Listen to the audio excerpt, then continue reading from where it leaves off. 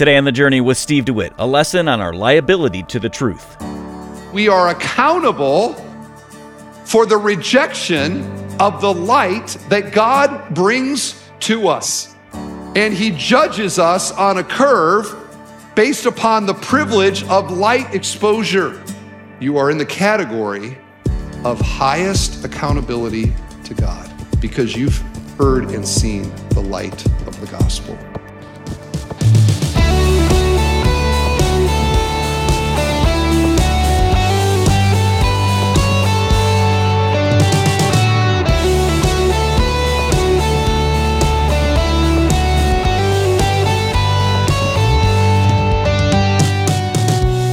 Jesus said, "To whom much is given, much is required." This principle not only refers to material blessings, but also to the reception of truth and salvation. Today on The Journey, Pastor Steve DeWitt explains that an understanding of God's truth and salvation comes with the weighty responsibility to receive it. It's the second part of a challenging message called More Light, More Liability. It's from the Upper Room series. Available online at thejourney.fm. If you have your Bible, turn to John chapter 15 as Pastor Steve begins today's lesson. Now, our focus today is on the end of chapter 15. Jesus says that there are two aspects of His ministry that increases the guilt and the accountability for those who heard what He said and saw what He did. And those two things are what He spoke, verse 22, and what He did, the works that no one else did, verse 24. In other words, miracles. So Jesus says, because you heard what I said and you saw what I did, to reject me, they are, quote, guilty of sin. To personally hear the very words of Jesus audibly and with your own eyes to see the miracles of Jesus, it heightens the responsibility to reject Him. Now, what is this saying? Okay, what this is saying is this, is that the greater the light, this is the title of my sermon, the more the light, the more the liability. Now, by light here, I mean exposure to the gospel of Jesus Christ. The more that I hear, the more that I know and understand, the greater the guilt then for rejecting the light of Jesus. Now, He highlights two things here, and the first is what He said. Those that walked with Jesus, and even the Pharisees who hung around to criticize Him, were personally hearing the audible revelation of the Son of God. Some received it, some did not. Similarly, to be in the room where it happened or to be in the field where it happened, and to see with your own eyes the blind person now seeing and the deaf person now hearing and the storm being silenced and the bread being multiplied and the dead in the grave coming out alive, to personally see those kinds of displays of the power of God and then to reject it heightens the accountability and it heightens the guilt before God. The Bible teaches that there are degrees of punishment in hell. Now, when I say that, this isn't levels of hell like Dante's Inferno. And this is not purgatory, as some ancient churches still erroneously teach. It is simply this, that God is fair. And God judges and punishes on a curve. Here's what I am saying. That God evaluates and punishes in hell by proration. And He doesn't compare us to other sinners. The grade is based upon how much light of revelation we received in this life, and therefore how much we rejected. But those that know and understand and hear and still reject is the greatest accountability and responsibility. Did we hear, believe, and follow Jesus, or did we hear, reject, and go our own way? The more the light, the more the liability. The more you are privileged to see and to hear, the greater your accountability. But where does this awareness come from? And the Bible says that one of the powerful means of our awareness is the created world around us, okay? That creation, the Bible says, is sufficient light of who God is that we are all accountable to God. Now think of this, that God has so created the world and so wired us as human beings that the creation communicates to image bearers what our Creator is like, and an ability for us to discern spiritual truth from the created world around us. We know the heavens declare the glory of God. Isaiah 6, the whole earth is full of His glory. And theologians call creation general revelation. And it's general because it's like revelation in mass, okay? The whole thing is telling us what God is like. And all humanity experiences that. Now, some people experience it in Indiana. Some of you are experiencing it in Florida. I think they're more accountable for Florida than we are in Indiana. So beautiful this time of year, but I wouldn't trade June or August, but side note. Sin has distorted this understanding who God is mechanism inside of us. Like it got, the flux capacitor was broken. And we no longer, as clearly as we could have, see and understand who God is in the created order around us. In fact, Romans 1 says, it's so broken that we think the created things are God. We worship the created things rather than the Creator. That's how broken this thing inside of us is. We suppress the truth. So the unbeliever lives in this beautiful, majestic world reflecting the glory of God, but doesn't connect the dots between the beautiful sunset and the Creator who made the sunset. We suppress the truth. It reminds me of the old saying about Dutchmen. And since I'm one, I can say this, that a Dutchman convinced against his will is of his opinion still.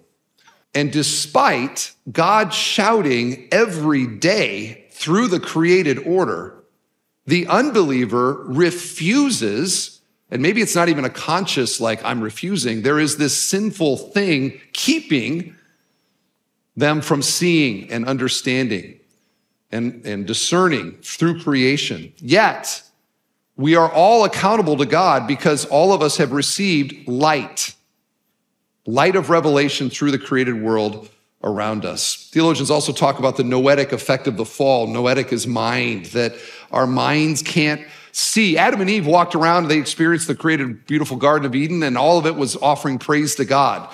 But because of the noetic effect of sin and the fall, we no longer do that. We are blind to what is plainly in front of us. So when it comes to then creation, there is enough light in creation to condemn us, but there's not enough to save us, okay? There's enough to condemn us, but there's not enough to save us. God continues to bless the created order and to bless human beings, His benevolent love for His creation. He causes the rain to come and He nourishes the earth, and there's food for us to eat and oxygen for us to breathe. All of this is from His benevolent love, and He continues to have a benevolent care for humanity. You can think about Jonah at Nineveh as another example of that. This blesses sinners, but it doesn't save us. It doesn't ultimately save us. For us to be saved, we need what, again, the theologians call special revelation. We need a different kind of light.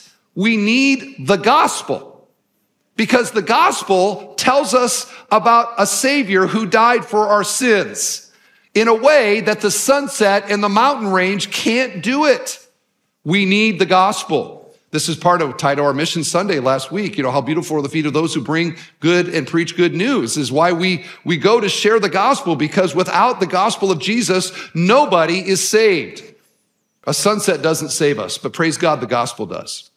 Praise God, the gospel does. And if you're here as a Christian today, it means that, yeah, you enjoyed the chocolate and you enjoyed Florida, but somewhere along the line, you got special revelation of the gospel that you did not reject. You received it. You believed it. You were saved.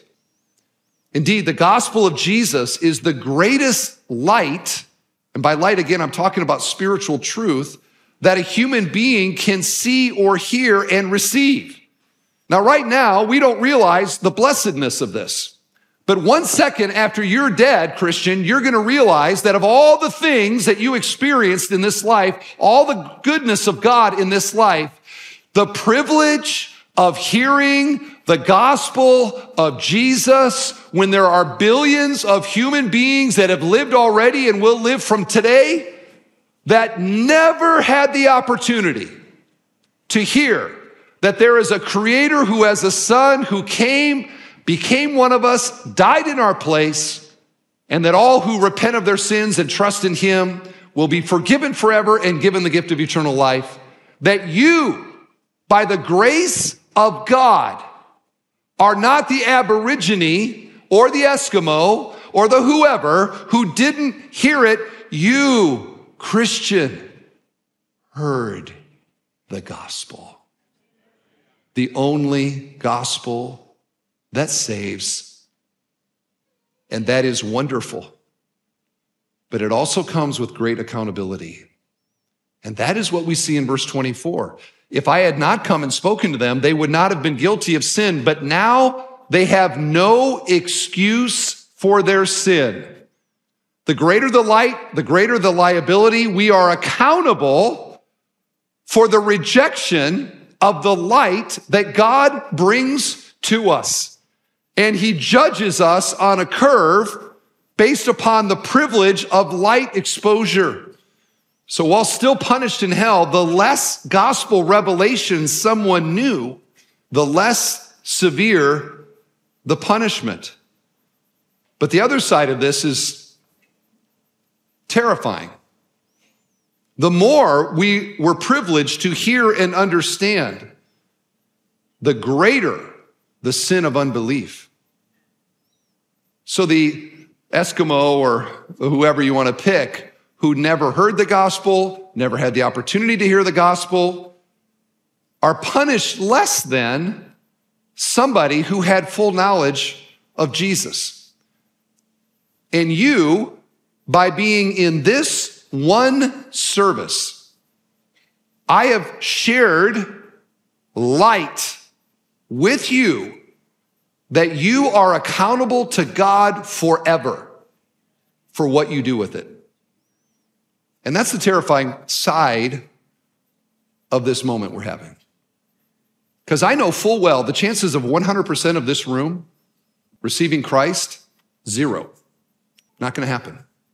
There are people in this room who are not going to heaven, but now are accountable for the light that just this one service that you have heard, that billions never had the privilege to hear.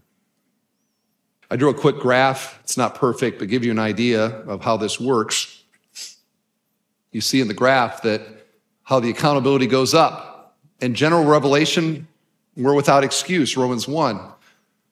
But when you hear the gospel, when you're in the context, when grandma is taking you to Sunday school and praying over you and talking to you about Jesus, from that moment on, the accountability skyrockets before God. Now, to give some helpful, since what I'm talking about here is degrees of punishment in hell, to give you some of the criteria, very helpful article available on the Gospel Coalition website, gives some of these criteria. I agree with these. So quickly to walk through these. What are the criteria? Number 1, the extent to which someone has abandoned themselves to sin. The greater the sin before God, the greater the accountability. And correspondingly, the greater the punishment. Okay? Remember, God is fair. So we always, pick on Hitler, but just to think about Hitler as a human being and what he did in his life. Hitler, I believe, is having greater punishment than the nice sweet, unbelieving woman who made you cookies next door growing up, who lived a moral life, but not a life, not a perfectly righteous life. In other words, there's degrees based upon how much we sinned against God. Secondly, the extent to which someone by example or influence has led others to sin. This is also a scary thing. It's not just what we do, it's the effect of what we do. Remember what Jesus said? He said about children, you cause one of these little ones to stumble, it would be better if you had a millstone hung around your neck and you were cast in the sea than to have your life influence one of these little ones unrighteously. So it is the ripple effect of our sin that also is evaluated. And then thirdly, and this is the one we focused on today, is the extent to which light and gospel were abused. That is the point that Jesus is making specifically about the Pharisees and the Sadducees, who are literally within hours going to flog him and murder him. But the point applies broadly to all of us. The increased guilt corresponds with an increased punishment from God. Now, let me give you another. This might be helpful as well, okay? It's always safe to talk about Hitler. It's also safe to talk about Judas. Because we all know of all the bad boys of the Bible, Judas leads the list. And why do we say that he was the ultimate bad boy? Because he had incredible privilege to walk, talk, live with Jesus. He actually preached Jesus along with the other apostles. He observed the miracles. He was there for all of it. And yet he betrays Jesus and rejects Jesus for 30 pieces of silver. And Jesus explains the horror ahead for Judas. Mark 14, he says this, "For the Son of Man goes off as it is written of him, but woe to that man by whom the Son of Man is betrayed. It would have been better for that man if he had not been born." That is an ominous word from the high king and judge of humanity. Woe to him. Judas had maximum light, maximum privilege, and therefore his rejection means a maximum punishment. Again, hell is hell, okay? Hell is hell. And God's wrath is terrible, and we should only talk about this in the most somber of tones because, I remember some years ago I made some joke about hell, and I repented of that. I never want to, trust me, 1 second after you see what hell is like, there will be no laughter ever again, okay? Never again. But hell has degrees of punishment because God is fair. One theologian, punishment according to deeds is possible only because the judge is to be an all-knowing and all-wise God. He will be fully aware of mitigating circumstances of every sort.